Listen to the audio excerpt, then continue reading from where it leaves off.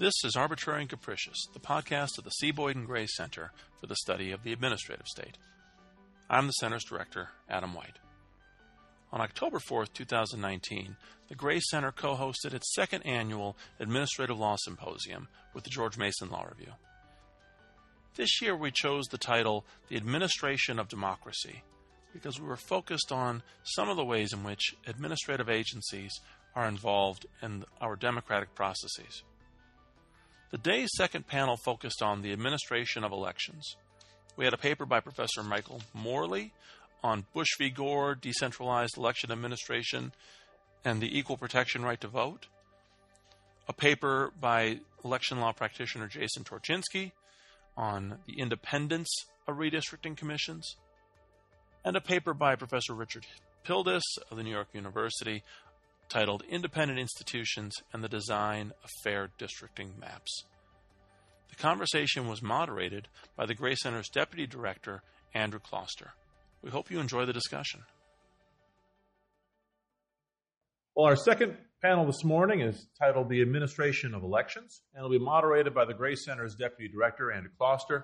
As many of you know, Andrew joined the Gray Center after serving in the Department of Transportation or the General Counsel's Office on administrative law and regulatory issues. Before that, clerked for Judge Mannion on the Seventh Circuit and was a legal fellow at the Heritage Foundation. Andrew? All right. Good morning. So we are so pleased today to have three scholars that have provided us papers for the symposium issue on the subject of election administration. As you all know, historically, our election administration in this country has been a creature of state and local governments, but increasingly we see federal involvement. So we are pleased to have three papers. I will begin with Professor Morley, and I will introduce them as they get to speak. So we'll start with Professor Morley, whose paper will be entitled Bush v. Gore, Decentralized Election Administration and the Equal Protection Right to Vote. Professor Morley is assistant professor at the Florida State University College of Law, where he teaches and writes in the areas of election law, federal courts, remedies, and constitutional law. He previously served, among other positions, as a Clemenko Fellow at Harvard Law School. He was a special assistant to the General Counsel of the Army at the Pentagon and a law clerk on the U.S. Court of Appeals for the 11th Circuit. He has his bachelor's degree from Princeton University and a JD from the Yale Law School. So since we're running a little behind, without further ado, please, Professor Morley. Thank you very much. As Andrew pointed out, election administration has traditionally been a primarily local endeavor, with elections run by county and local officials vested with discretion. Even laws like the Voting Rights Act left this structure largely intact, while the federal government imposed new restrictions and new oversight, especially over covered jurisdiction. Primary responsibility for the administration of elections still remained vested with county and local officials. The Supreme Court's 2000 ruling in Bush v. Gore called into question this structure of decentralized election administration. Now, by way of background to Bush, originally the Equal Protection Clause didn't actually apply to voting rights. Now, that strikes some people as surprising, but obviously a prohibition on racial discrimination lies at the heart of the 14th Amendment, and if it protected voting rights, we wouldn't have needed a 15th Amendment. It wasn't until the 20th century that the Supreme Court reinterpreted the Equal Protection Clause as protecting voting rights, primarily in two main areas. First, equal protection guarantees applied to voter eligibility. The Equal Protection Clause was understood as limiting state power to exclude people from their electorates. And this had an impact at the local level. So the U.S. Supreme Court held that local school districts could not limit voting for school board elections to just parents of children registered there and local property owners. Equal protection principles were also applied in the context of the one person, one vote cases to ensuring that people's votes received equal weight in the context of the same elections. And so this resulted in the equalization of the size of legislative districts, requiring equalized populations for legislative districts. But Bush v. Gore went far beyond these precedents. it held that the Equal Protection Clause applies not only to the allocation of the vote, not only to the recognition of eligible electors, but to the manner of its exercise, to the manner of the exercise of the right to vote. And the court told us states must avoid arbitrary and disparate treatment of the electorate. With regard to the issue before the court, with the ongoing Florida recount, the Supreme Court held that even a statewide standard of voter intent was insufficient to satisfy these equal protection guarantees, that the recount violated equal protection due to the absence of specific standards that election officials would apply across the board to ensure equal application of that voter intent standard. And so, as you remember, the court held that because you could have election officials not only in different counties, but in some cases at different tables within the same counting room, treating ballots that looked the same differently, depending on how the chad was hanging, the Supreme Court held this was giving different levels of protection to different members of the electorate, and that violated equal protection. Now, the court also famously said in Bush v. Gore, quote, "Our ruling is limited to the present circumstances," which then triggered certainly a substantial amount of academic debate over whether Bush v. Gore would actually act as a precedent for future cases, actually did create new equal protection requirements for election administration. With the benefit of just about 20 years of subsequent case law now, we can confidently say, yes, Bush v. Gore actually has been fruitful, actually has led to new constitutional requirements concerning the administration of elections, and has limited states' ability to devolve authority, to devolve discretion to county and local officials with regard to elections that span multiple jurisdictions. So primarily statewide elections, but certainly many of these holdings would apply similarly to congressional district elections, anything where you're spanning more than one municipality, more than one county. So some of the major applications that we've seen of the Bush v. Gore's uniformity principles, most basically with regard to the choice of voting machines. Many states gave the Secretary of State discretion to certify different types of voting machines as satisfying statutory requirements. And so secretaries of state could certify punch card machines, could certify optical scan machines, could certify DRE touchscreen machines, even though these machines had different error rates, even though these machines resulted in different numbers of spoiled ballots. And some lower courts, some district courts, as well as some circuit panel rulings, although the circuit rulings were vacated en banc, held that this violated equal protection principles, that the devolution of authority from the Secretary of State to county officials, giving them that discretion to choose among voting machines that had substantially disparate error rates, that had substantially disparate vote rejection rates, violated equal protection. It gave voters in some counties a materially greater chance of having their vote counted than voters in other counties.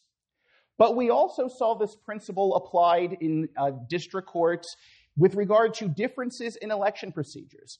So in a case called Pierce versus Allegheny County Board of Elections out of the Western District of Pennsylvania, the district court held that there was an ambiguity in Pennsylvania state law, that it appeared that state law allowed local election officials to decide which of three different sets of requirements to apply to third parties who were transporting absentee ballots. So someone other than the voter who was bringing an absentee ballot from the voter back to election officials. And the court went on to hold, if we're interpreting state law correctly, if there really are three different sets of procedures that local election officials are free to choose among, this means that voters in some jurisdictions, voters in some counties, will find it easier to cast their absentee ballots than voters in other counties. And the court concluded this disparity in the opportunity to cast a vote, to have it counted, this disparity violated Bush v. Gore's uniformity requirements. In another case, Mullins versus Cole out of the Southern District of West Virginia, one county clerk refused to accept electronic signatures. If you tried to register to vote online, that county clerk would send you a written application and say you have to sign this application and return it in order for your registration to count as valid, whereas other county clerks didn't require that paper signature. They would accept an electronic signature. The district court held that violates equal protection, that because it was easier to register to vote in some counties than others, that local official exercising discretion to treat electronic signatures as invalid, that violated equal protection principles. Bush v. Gore's uniformity requirement has also been applied in the context of disparities among polling place resources. The most famous case along these lines out of the Sixth Circuit, League of Women Voters versus Bruner, where the Sixth Circuit held it violated the Equal Protection Clause for different counties within the state to allocate different levels of resources to their polling places. In particular, the court said there were different ratios of voting machines to voters, depending on what county you looked at, and so therefore you had materially longer lines. In some cases, in certain counties, voters would wait as late as 4 in the morning in order to be able to vote in person. This disparity in resources, this disparity in voter-to-voter machine ratios, the court concluded, violated the Equal Protection Clause because you are advantaging certain voters, you're making it easier to vote in certain places, and so you're giving them an advantage that other voters lack. This past federal election cycle in 2018, we've most recently seen the Bush v. Gore uniformity principle applied in the context of signature match. The notion that requiring election officials to match signatures on absentee ballots to signatures on election records raised a risk of the same type of disuniform standards, the same types of inconsistencies that arose, and actually one of these cases arose in Florida, again, my home state, great place to do election law, or especially teach election law. And so again, the court, emphasizing these equal protection principles, said that because there was insufficient guidance to cabin local election officials' discretion, allowing signature match as a requirement for absentee ballots and provisional ballots raised a serious risk of equal protection violations.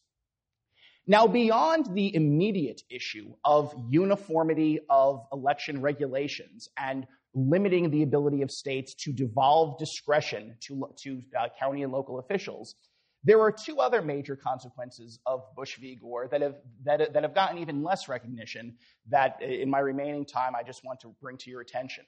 The first is that several courts have construed Bush v. Gore's uniformity requirement as impacting their ability to grant relief in constitutional challenges concerning voting rights. That some courts have held that it would be an equal protection violation to afford only the voters before them relief against an allegedly unconstitutional requirement, that either the allegedly unconstitutional requirement would have to be invalidated as to everyone within the jurisdiction or no one, that simply giving relief just to the voters before the court would itself raise equal protection concerns.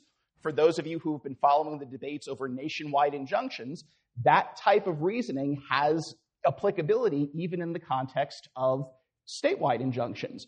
May a court go beyond the immediate parties to the case to give relief to third-party non-litigants who were not before the court, and what some courts are suggesting is Bush v. Gore's uniformity requirement affirmatively requires them to do so. And yet again, one of the cases raising this concern, Friedman v. Snipes, arises in, you guessed it, Florida. Finally, one final point I want to raise in conclusion is the possibility of tension between Bush v. Gore's uniformity requirement requiring equal treatment of voters and Katzenbach v. Morgan's conception of equal protection in the realm of voting rights. Katzenbach v. Morgan upheld the constitutionality of Section 4E of the Voting Rights Act, and it rejected an equal protection challenge to that provision.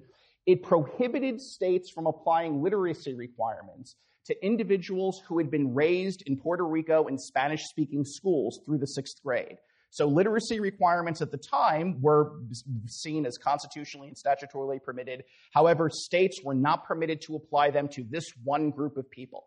And the Supreme Court in Katzenbach said, as long as you are expanding voting rights, as long as you are making it easier for some group to vote, we're only going to apply rational basis scrutiny, and there's not an equal protection problem. So the fact that there might be other people who grew up in other foreign countries, the fact that there might be other people in the jurisdiction who were illiterate, doesn't raise equal protection concerns. The state may proceed one step at a time, singling out certain groups for extra protection of their voting rights.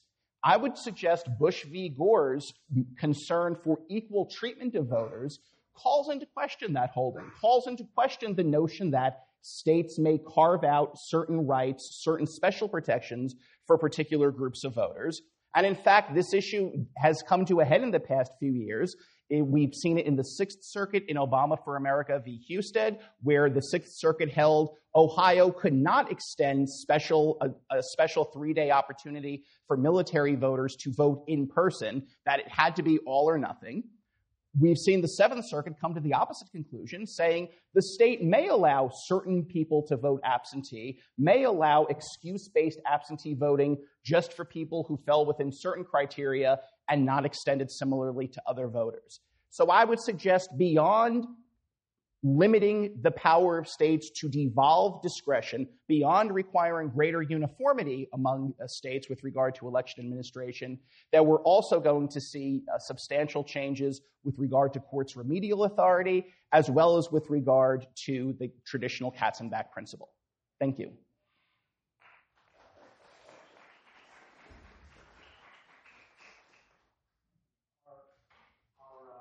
Our next speaker is Jason Torchinsky. He's a partner at the firm of Holtzman, Fogel, Josefiak, Torchinsky, PLLC, and he specializes in campaign finance, election law, lobbying, disclosure, and issue advocacy groups. He has filed numerous amicus briefs before the Supreme Court and has been cited there.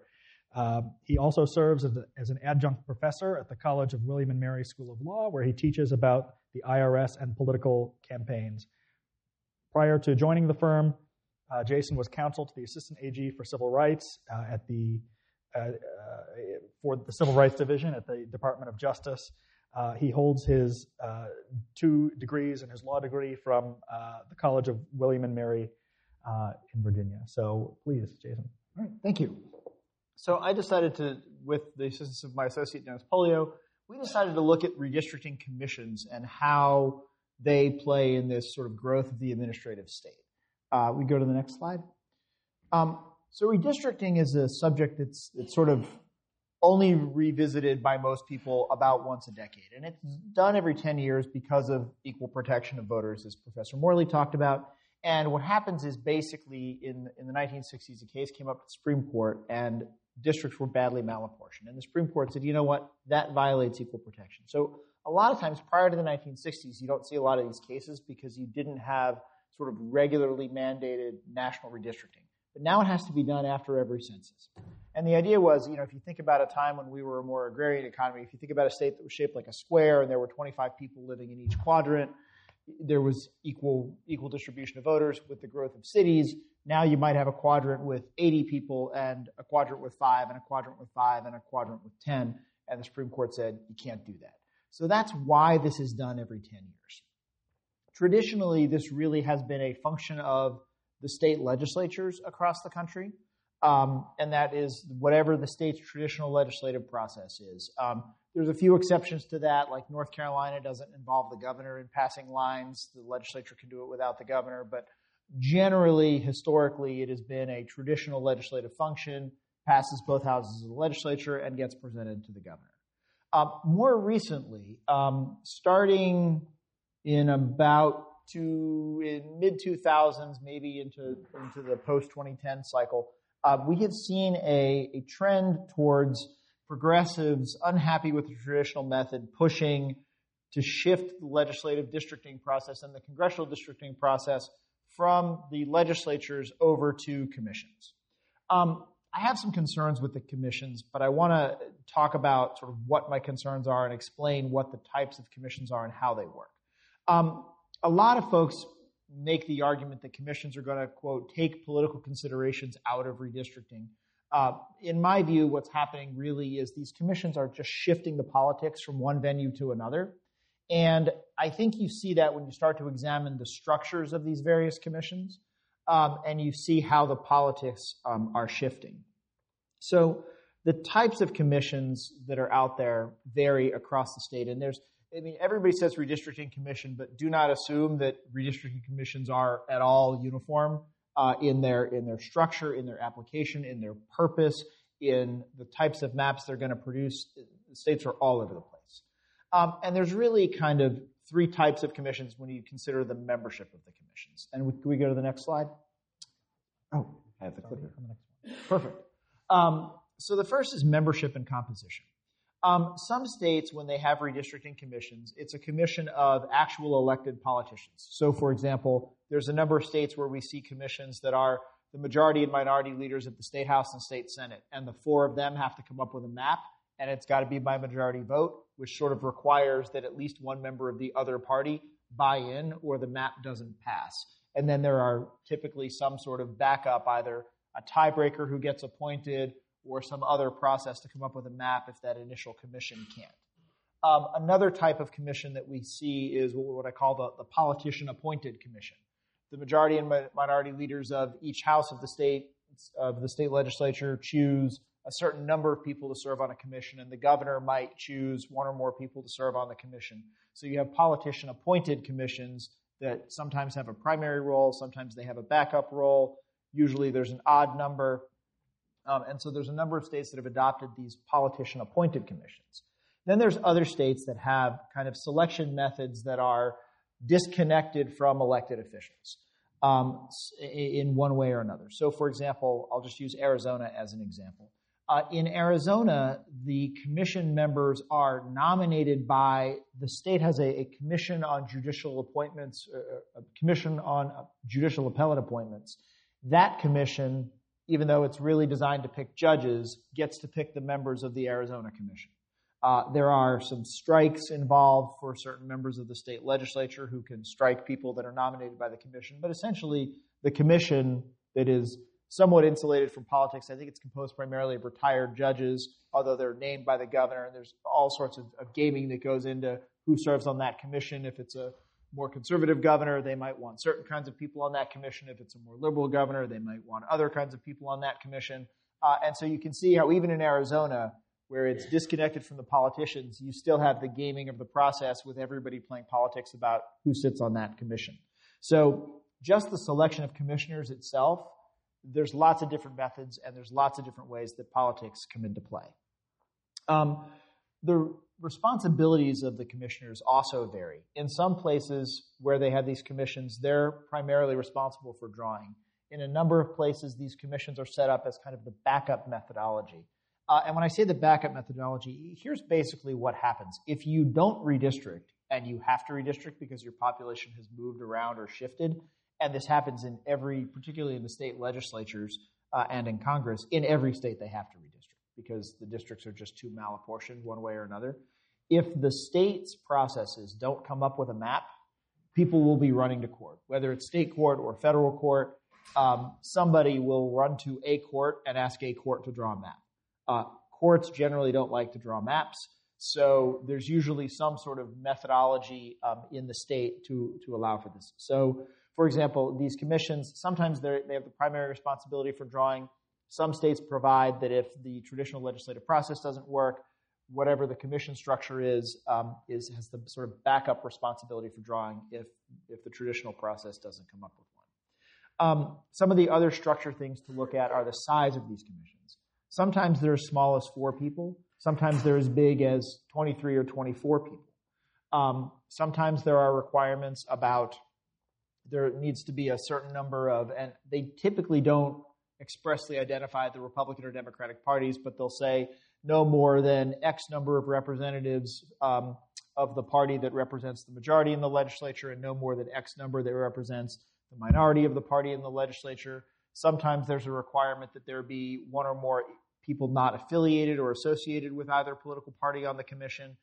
So as you can imagine, sometimes even the composition of the commission can vary a lot. The other thing you'll see is in some states, there needs to be, if you've got these categories, let's call it the Democratic commissioners, Republican commissioners, independent commissioners. Some states have essentially a supermajority requirement, so you have to have a majority of each subgroup agree, or they can't pass a map. It's sort of an anti-majoritarian check that has been built into some of these commissions. And sometimes you see some membership restrictions. For example, in California, if you have given a certain amount of money in political contributions over a certain period of time leading up to the selection for the commission, you won't be able to serve on the commission.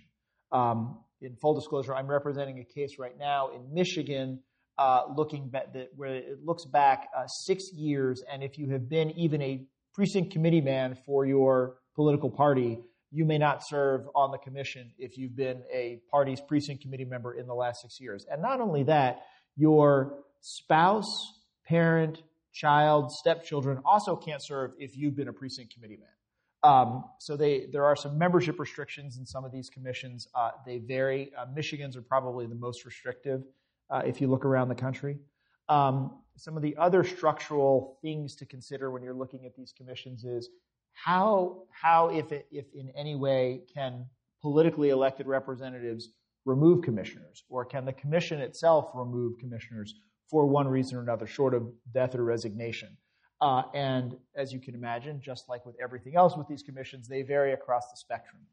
There was a relatively famous or infamous move by Governor Brewer in Arizona a few years ago to remove the chair of the commission. That case went all the way to the Arizona Supreme Court, and the Arizona Supreme Court basically said you can't remove the commission member on these grounds. So a governor attempted to remove a commissioner, and it failed. There were a couple of instances, I think, in California where disqualification, where certain information came to light about certain people serving on the commission, that if that information had been provided to the state selection process during the selection process, one or more commissioners would have been disqualified. But because that information didn't come to light after they were serving on the commission, there was functionally no removal clause and no way to remove these commissioners once they're there. The other thing that concerns me as a practitioner in this area is the availability of judicial review. In some places, in some of these commissions, there is a methodology for judicial review of their actions or decisions or their resulting map, and in other cases, there's not. And just quickly, I want to go through, in our paper, we sort of go through and apply a framework and look at some of the commissions that sort of have accountability and don't.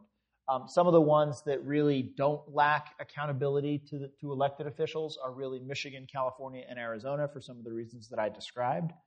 Some of the ones that have some more accountability are New Jersey and Washington State because of the structures of their commissions.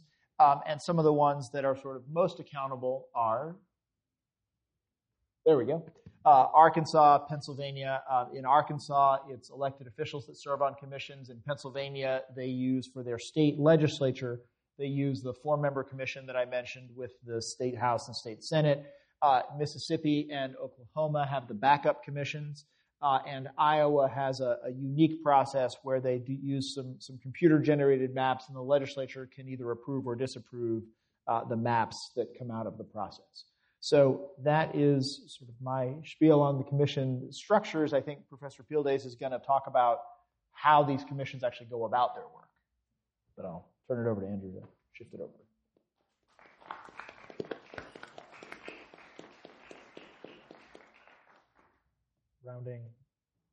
Rounding out our panel is Professor Richard Pildes. He's the Sudler Family Professor of Constitutional Law at New York University School of Law, and he's an elected member of the American Academy of Arts and Sciences and the American Law Institute, and is also a Guggenheim and Carnegie Fellow. He's one of the country's leading experts on legal issues concerning American democracy and the structure of American government, including voting rights, elections, redistricting, the Voting Rights Act, campaign finance, and constitutional law more generally. He was a law clerk to Justice Thurgood Marshall. He has argued before the Supreme Court successfully. And please, Professor Pildes, take it away. Thank you.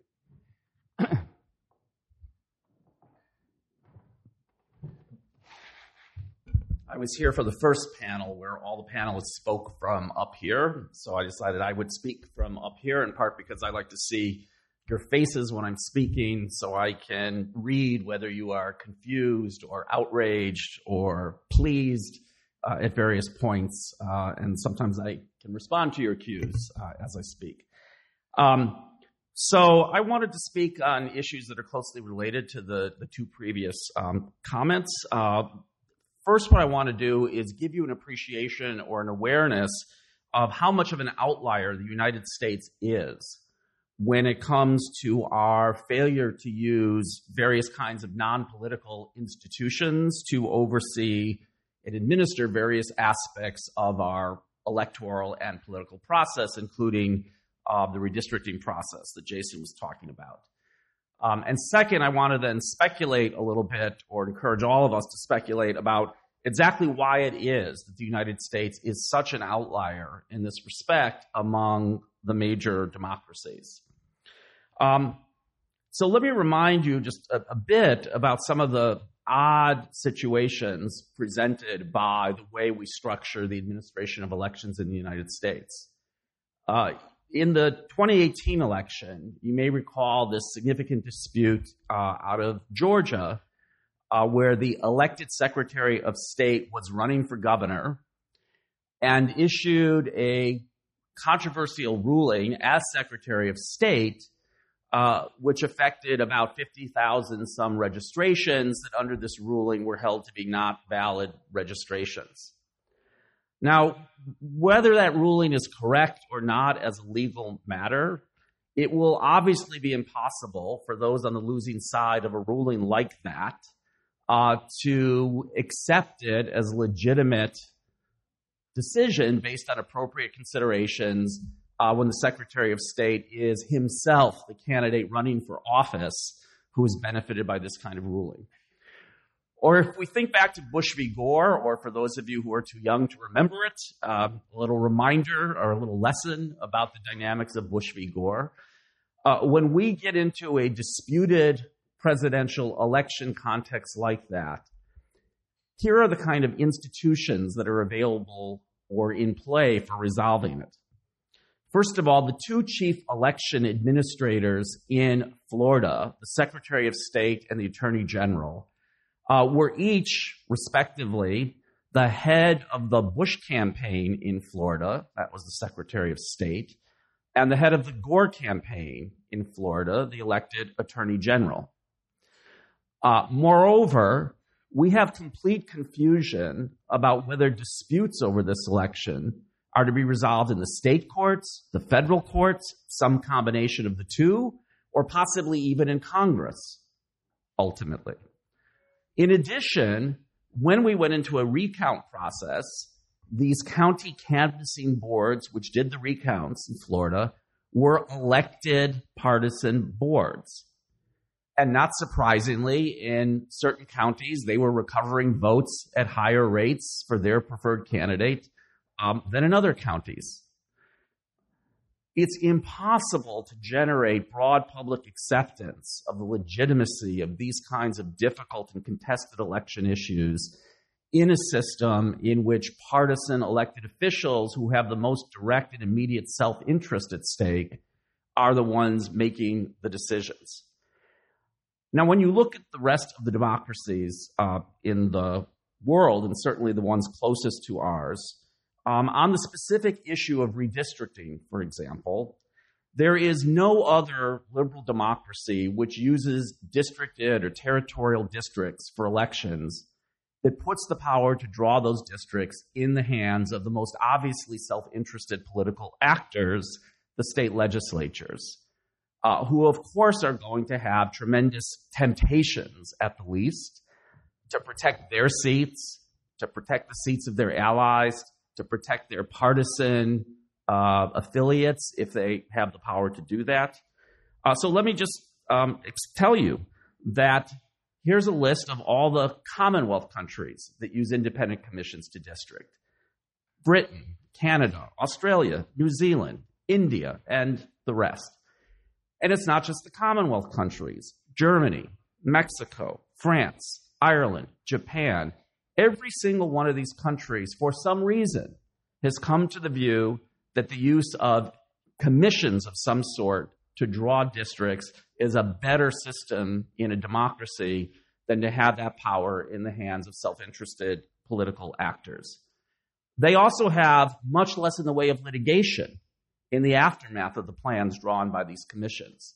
And part of what Michael talked about and also Jason's discussion, one of the reasons we have so much litigation over election-related matters is precisely because we don't have institutions that can be trusted broadly for reaching these decisions, primarily because they are elected through partisan elections, and the losing side finds it very hard to accept that the decisions are being made on the basis of legitimate considerations rather than self-interested and partisan considerations. Now, it's interesting to me, many of these countries that I mentioned were not born with independent commissions as the way they structured the process of drawing districts. This is actually something that has developed in the more recent history of these countries, starting with the UK, which after World War II created what's called the Independent Boundary Commission in the UK. But countries like Canada only adopted commissions in the mid-90s. France, it wasn't until 2010. So as I say, it's not as if these countries were born with these kinds of institutions.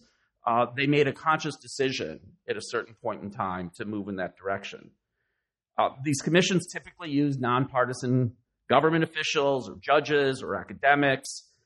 Sometimes they receive their positions ex officio because of the office they hold or by appointment.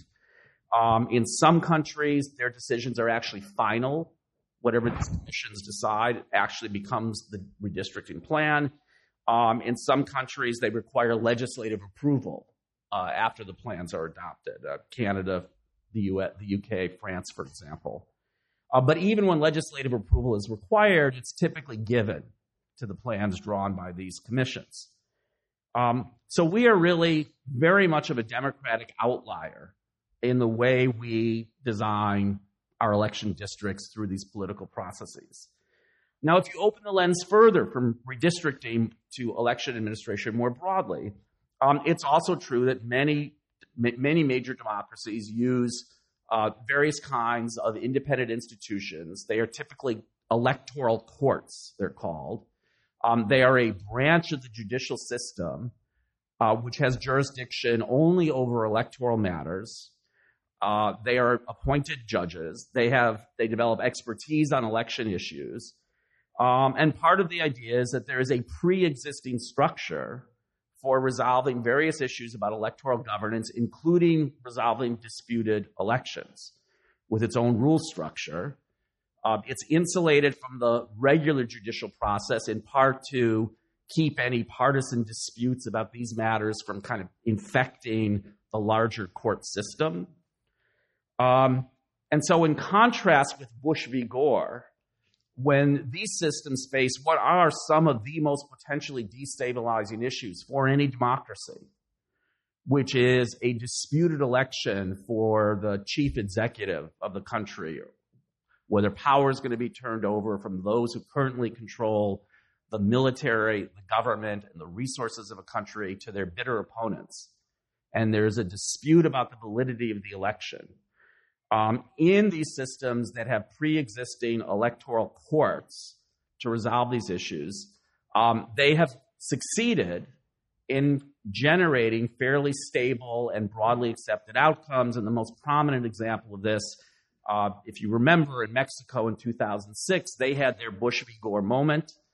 The party that had been basically running Mexico for decades was defeated at the polls.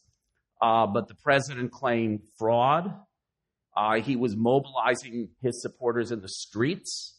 And this independent electoral court then was faced with the issue of resolving the claims of fraud.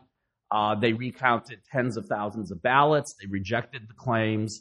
And though the president, Obrador, tried to keep mobilizing people in the streets, after the electoral court ruled that the election was legitimate, it took the wind out of those protests. Power was peacefully transferred to his opponent. And that was, I think, a very good moment for these electoral courts. Okay, that just hopefully gives you a tiny bit of perspective. So now the question is, well, why? Why are we such an outlier in this respect? And here I'm only able to offer you some speculations. I'll start with the first idea you often hear, which is Jason kind of expressed it. I think this idea is actually not a particularly deep one in understanding this issue for reasons I'll explain. But in the United States, whenever I give talks on this issue, the first thing people say, in a sense that seems to them to be very sophisticated, is, well, how do you ensure independence? How can you get impartial administration? Where's neutrality? There's always politics. And the first question I want to ask is, why does that happen so much in the United States, but not in these other democracies? It's a very interesting question. Now, I think this is actually a somewhat superficial initial response because of two things. One is, no one pretends that these commissions aren't going to be making substantive choices at some point. So the idea is not some utopian vision of pure neutrality with no hard substantive choices to be made.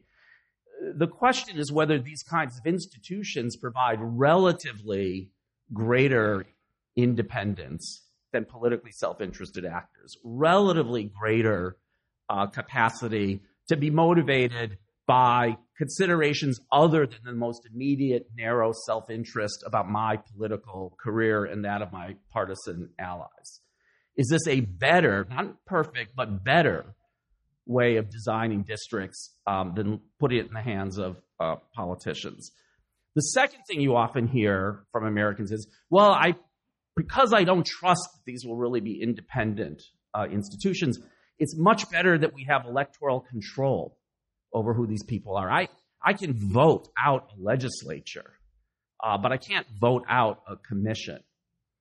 But I think this is quite an illusion, because at the end of the day, voters don't vote over how decisions are made about things like how election districts are designed or a lot of political process issues. You have candidates, they're a bundle of positions they stand for. These things are second-order issues. They're process issues. They're very remote, ultimately, for most voters, from questions about taxes or economic policy or healthcare or whatever the first-order issues are. And the idea that we're actually exercising control over how legislatures draw districts when we go to vote 10 years later after a plan has been put in place for a decade, I think is quite self-deceiving. Now, I think that there is something deep in American political culture, going back probably to the Jacksonian era, in the way we developed our understanding of what democratic self-government means, what popular sovereignty means, the era that destroyed the independent national bank for exactly these cultural reasons, leading to a 19th century in which the U.S. had many more economic recessions than countries that did have central banks like the UK, until we finally managed to recreate independent central banking with the Federal Reserve in the early 20th century. I actually doubt we'd be able to create the Federal Reserve today if the issue were being faced for the first time, because part of what's happened with our hyperpolarized political culture is it's made it even harder to generate support or belief in the possibility of improving the democratic process through the use of institutions that do administration of elections that are at one remove from first-order, direct, self-interested political kinds of motivations and interests. So I guess that makes me a bit of an outlier on this panel, but since that's my theme, that's happy to be in that position. So thank you.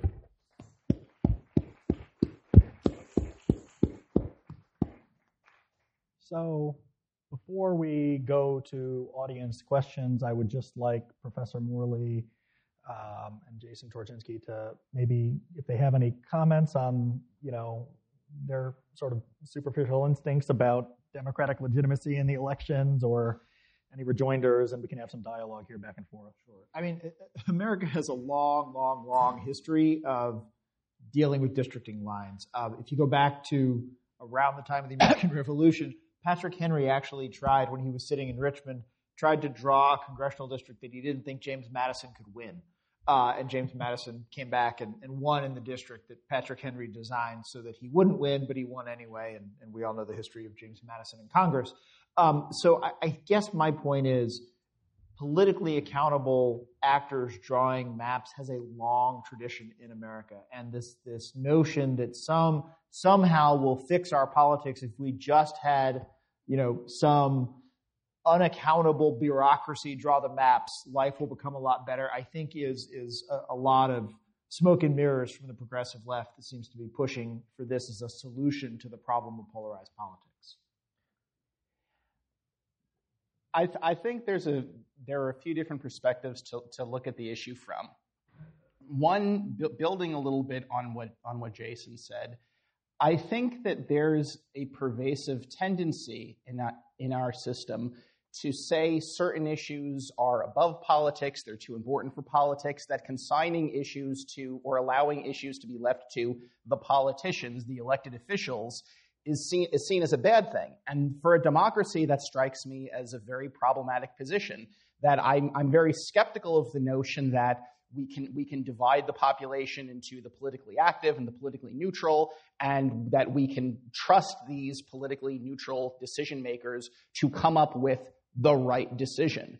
When it comes to redistricting, one of the main considerations, one of the main traditional redistricting criteria is pervasively political. It's about communities of interest. It's about which constituencies should stay together, which constituencies share common interests. And it seems to me that this is not something where you can have objectively neutral experts coming in and trying to make these decisions, that there's unavoidably subjective, normative, pervasive value judgments of a type that doesn't, or at least is different from the traditional notions of administrative expertise and bureaucracy, right? Sort of technocratic, scientific type principles. That's not what's going on in these decisions. The one final controversial thing I'll throw out there is, at least with regard to congressional redistricting, I would argue that under the Constitution, it's actually unconstitutional for a state to strip the legislature of its authority, to prevent the legislature from engaging in redistricting, precisely because the Elections Clause of the Constitution pierces the veil of statehood, so to speak. It doesn't say states may regulate congressional elections. It specifically says the legislature of the state shall determine the time, place, and manner of elections. And so for a state constitution or some other state measure to try to impose substantive restrictions on the scope of that authority, I think violates the Elections Clause. The Supreme Court's 2015 ruling in Arizona Independent Redistricting Commission came down the other way on that, but that was 5-4 and written by Justice Kennedy, so we will see how long that stays in place. So first, let's talk about some of the states that have actually adopted independent redistricting commissions. Jason mentioned Arizona. In 2018, there were 4 states that had measures on the ballot to adopt independent redistricting commissions. This included the blue progressive state of Utah. It included the progressive bastion of Missouri. It included states that are more evenly divided, like Michigan, Colorado. So the idea that, at least when voters in states that have direct democracy are given the opportunity to vote on these measures, this is some kind of agenda of the progressive left is certainly not borne out by actual voting behavior. In fact, if you look at public opinion surveys, probably the number one issue people point to as evidence of how rigged American democracy is, when people who believe the system is rigged, redistricting is number one in people's minds. People divide on campaign finance. They have different views on various issues. But broadly, most people think, as they learn more about this, as they see more coverage of this, that this cannot be an appropriate way in a democratic system to design the basic units from which people are elected. And by the way, on the accountability issue, we know that if state legislatures are clever enough and have unified party control, they can design the districts so that even if the voters who are opposed to them want to vote them out because of what they've done with redistricting, which is not a major motivation for voting, they couldn't do it unless they're able to capture 60-some% of the vote in some places, because the very way the districts are rigged requires that kind of majority in order to change the situation. Secondly, Michael brings up an interesting point, which is when we talk about, when I think about why the U.S. finds it so hard to use the kind of independent institutions, not just for election matters, but for certain other matters as well that are common in other democracies. The U.S. Constitution itself may play a role here. So with respect to national institutions, as you undoubtedly know, the very question of whether we can have independent regulatory institutions or whether they must all be subject to the direct plenary control of the president is itself a highly contested constitutional question about Article 2. And it may be that one reading of Article 2 in which it is simply unconstitutional to create independent agencies at the national level will prevail in the Supreme Court. So our Constitution would stand in the way of independent institutions at the national level. Now, the point Michael brings up is another example. So there is a debate about whether states, now we're talking about states, can create independent institutions to regulate elections for the House or the Senate or presidential electors. They have the power generally to regulate in that area under what's called the Elections Clause. And under the dissenting views of Chief Justice Roberts in the Arizona redistricting case that Michael mentioned, it's not even constitutional for states to create independent commissions to regulate the electoral process, at least with respect to national elections.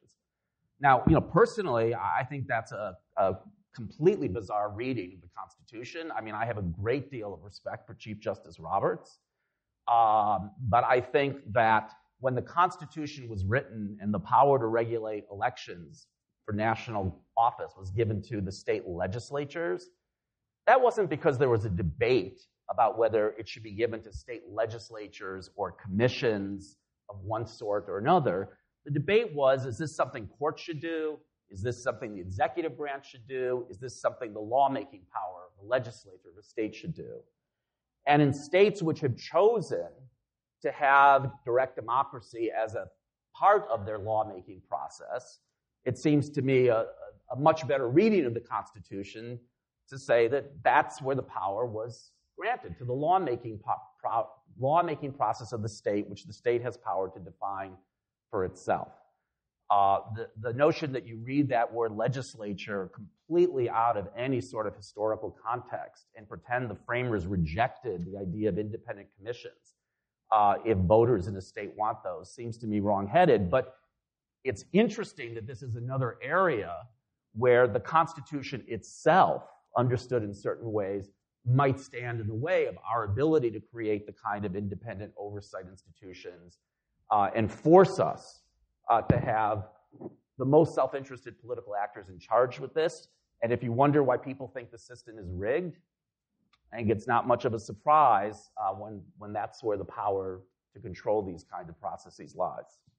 I guess my reaction to that is I think it's nice to throw around the word rigged. It's easy to say gerrymandering is bad. But when you actually talk to people and get them to understand what's happening, and you look at how these past pronouncements that, things just can't change under these maps, it's kind of laughable. The courts get it wrong all the time, as do predictors of what's happening in political trends in the future.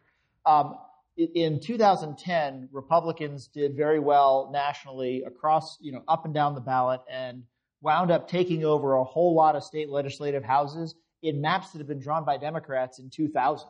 because Democrats controlled the vast majority of state legislative chambers in 2000. If you look at what just recently happened in California, for example, this commission that's supposed to be the panacea, right? And it appears that the goal of a lot of the people behind these commissions, they want the legislative body to reflect something like the statewide voting strength that they calculate for the political party. Well, in this great panacea that we have in the California Commission, Republicans now hold 7 of the 53 seats or 54 seats in California, 50 some odd seats in California. So I think it comes out to Republicans holding about 13% of the seats in California when statewide Republicans get about 40% of the vote. So even this great, progressive panacea of the California Commission that was supposed to come up with these maps that are going to be fair resulted in a map that has Republicans holding 13% of the seats, yet receiving 40% of the vote on a statewide basis. So I guess what I'm saying is a lot of predictions about what's going to happen in the future really are tough. Every time the courts have been confronted with these, they've got it wrong. If you go back to, there was a case out of Pennsylvania in the mid-2000s called Veith. Democrats went in and said we could never take a majority of the congressional delegation in Pennsylvania. It could never happen. Guess what? Next election after the court rejected the challenge, Democrats took over a majority of the congressional seats in Pennsylvania. Going back even further, the original partisan gerrymandering case in federal court was a case called Bandemere. This was a Democrat challenge to a Republican-drawn map in the Indiana House. The election after it was rejected by the challenge was rejected by the Supreme Court, Democrats tied for the Indiana House, and the next election under the same map that they said they could never take a majority under, Democrats took a majority of the Indiana House. So predictions about how voters are going to vote in the future and how these maps are going to, be impervious to voters have been proven wrong over and over and over. Can I respond to that first very briefly? So there are a lot of hard arguments about partisan gerrymandering and whether the court should do anything about it. I was involved in litigation last term challenging the congressional maps from North Carolina, where Chief Justice Roberts wrote the opinion for the court holding that this is a non-justiciable issue. And even though I was on the other side of that, I acknowledge that there are a lot of very difficult issues for courts about this problem. The one argument I find completely unpersuasive, though, which Justice Scalia introduced into this discussion in his opinion in Veith, and Chief Justice Roberts alludes to it a little bit, is exactly the argument that Jason just made. So if you think it is so unpredictable how voters are going to vote and that the way districts are drawn does not have a tremendous outcome on the people who get elected, then you have to explain to me why political parties spend millions of dollars trying to gain control of the state legislature and the state governor's office in the elections leading up to redistricting, why they spend millions of dollars hiring experts to draw these maps, why they defend them so aggressively in court. And I'm enough of an economist to believe that, what you look at is people's behavior, and the behavior reveals a lot of information. And everybody involved in this system sure believes it's worth spending huge resources to try to control the redistricting process, because they certainly all believe that while they can't get it 100% right all the time and over an entire decade, there's a heck of a lot of political power that they can accurately predict will be controlled by the way districts are drawn. And I just think it's really hard to accept the other position, whatever your other views on the rest of these issues are. Of course it matters. If I could flip that then and ask the other question, assuming that there is some room here for sort of neutral administration, so much of what we do here at the center comes down to this exact same debate, which is questions of an independent bureaucracy that has certain values of expertise and a culture and a continuity that is an independent source of law and legitimacy and authority. And so I guess my question for each of you is, what would it look like?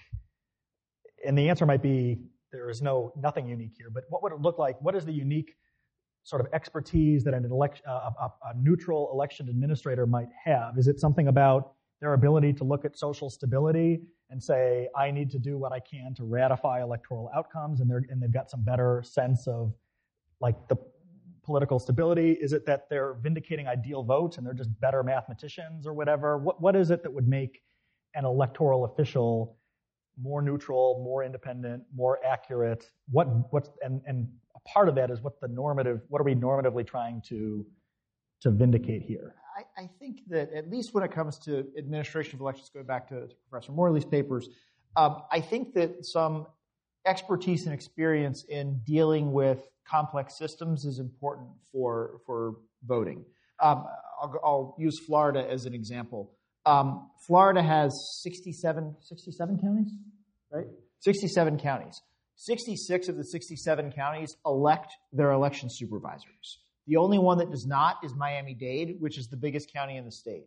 The supervisor in Miami-Dade is picked by the county commission, which is again, politically obviously elected, but is hired as a essentially professional, nonpartisan administrator.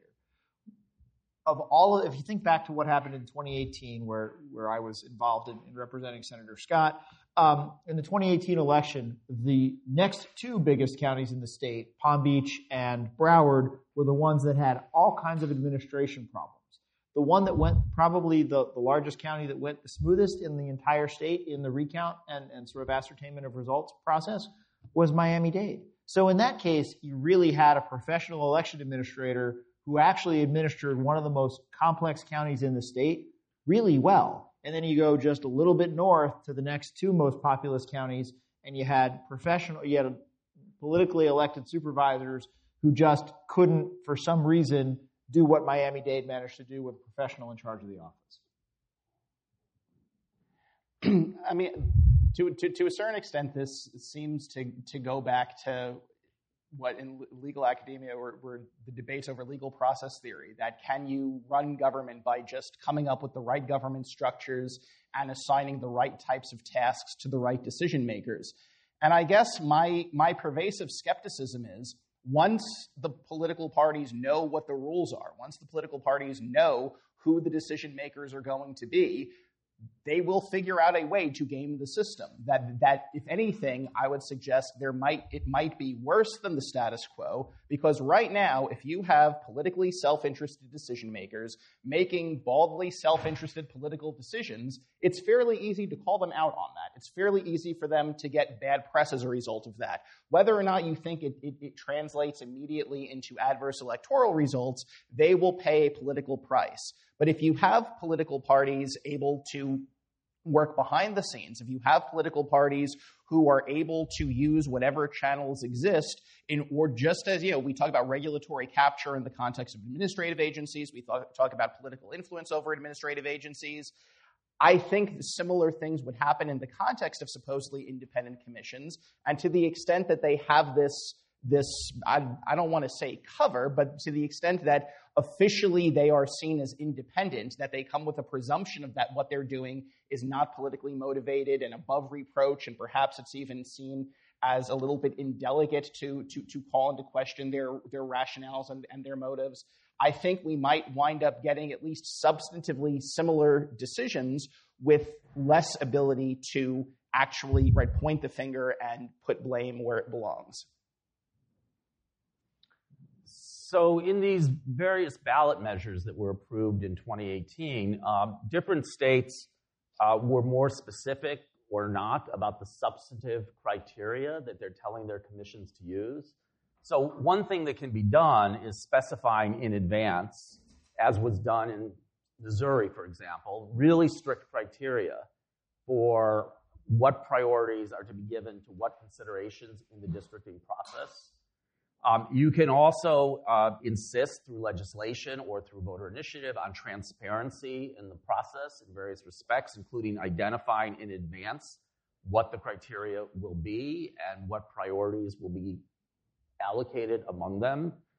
And I just think I think it's a characteristic kind of cynicism that it's all going to be captured by the same political forces is self-destructive in many ways for American democracy, because it does stand in the way of our ability to create these kinds of institutions, which, if we actually look at the results in the places that have had commissions for a while. The data are that plans drawn by commissions tend to have more competitive districts than plans drawn by legislatures controlled by one party. Plans drawn by commissions tend to have fairer partisan outcomes overall in terms of seat-vote comparisons. And there's actually data on the performance of these commissions versus legislatures under the control of one party. Now, it's still early. There hasn't been a huge amount of experience with it. But I think that's what we ought to look to.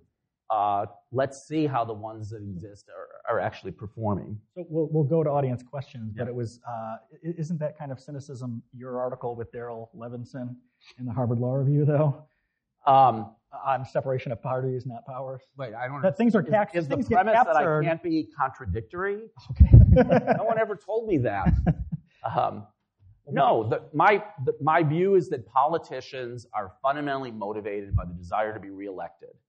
And I'll tell you, I have had expert witnesses in redistricting cases, social scientists who will say, the politicians don't want a 99.9% probability of being reelected. When the districts are drawn, they want, if they can get it, what they demand is a 99.9999% probability that they will be reelected. So, politicians do have a lot of motivations. I don't mean to sound, like they only have this motivation. But if you want to understand how the U.S. Congress is going to behave, the House and the Senate are not going to behave as institutions motivated by the interests of the House or the Senate in the way Madison initially envisioned. The partisan alliances between the White House and the party in power, if it's the same party, or the power in opposition, if it's out of power, that's going to determine how these institutions behave. And I certainly stand by that. I thought that was right when I wrote that 15 years ago, and it sure looks even more true with our politics today. That's why you don't want them in charge of how our basic democratic process works, because we know what their motivations are. So we do have time for a question or two, depending on how. So do we have our... We'll go right there in the back. It looks like one hand is up. And then we will need to break for our Thank you.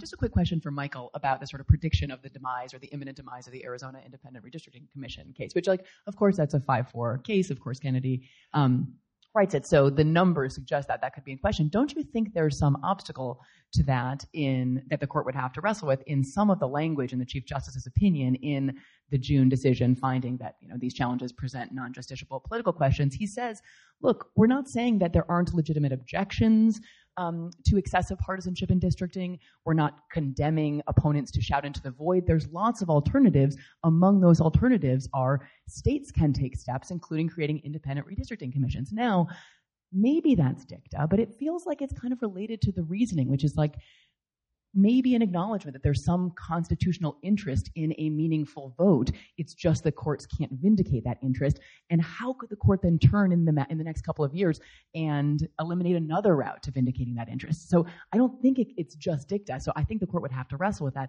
But you seem kind of confident in your prediction that that's on the chopping block. Oh, no, to be clear, I am far too pessimistic to call it a prediction. Perhaps hope might be a better phrase. You're absolutely right. That certainly that language, which of course the court wasn't purporting to adjudicate the constitutionality of it, but yes, obviously that language would certainly be cited in support of the decision. What I would say is the constitutional problem would arise where you have an independent commission to the exclusion of a legislature. So certainly to the extent that the legislature could override the commission, to the extent if they both acted, the legislature prevailed, that wouldn't raise the same constitutional issues. One quick point I want to say on this, right? The Elections Clause says, right, time, place, and manner of congressional elections is decided by the legislature. When we have constitutional debates, right, most of the time we're talking about things, what is due process of law? What is equal protection of the laws, right? We're talking about these broad, sweeping provisions that arguably encompass, right, abstract moral principles. If there's one thing in the Constitution we should know what it means, it's what is the legislature. 11 out of 13 state constitutions of the founding era specifically used the term legislature and defined it. Every other provision in the Constitution talks about the legislature as an entity comprised of multiple members. It periodically goes into recess. It periodically convenes. They take oaths. From a not even from an originalist perspective, just from a textualist perspective, this should have been an easy case. The majority, and Professor Pildes in his explanation showed this, the majority took more of a purposivist approach. They said, well, they didn't have the intent of canceling out initiatives and referenda, and so therefore we should construe this in light of the goals and the purposes that the framers had in enacting this clause. I would simply suggest if you go back to those founding era debates, they carefully distinguished between the people and direct action by the people and the types of decisions for which they wanted some intermediating body, whether it be a legislature or the Electoral College. So you're right. Even though there weren't initiatives and referenda, the framers still did see value in having an intermediating body like the legislature act as a saucer, if you will, right, to make the analogy to the Senate, into which, right, the passions of the people through which it could be cooled.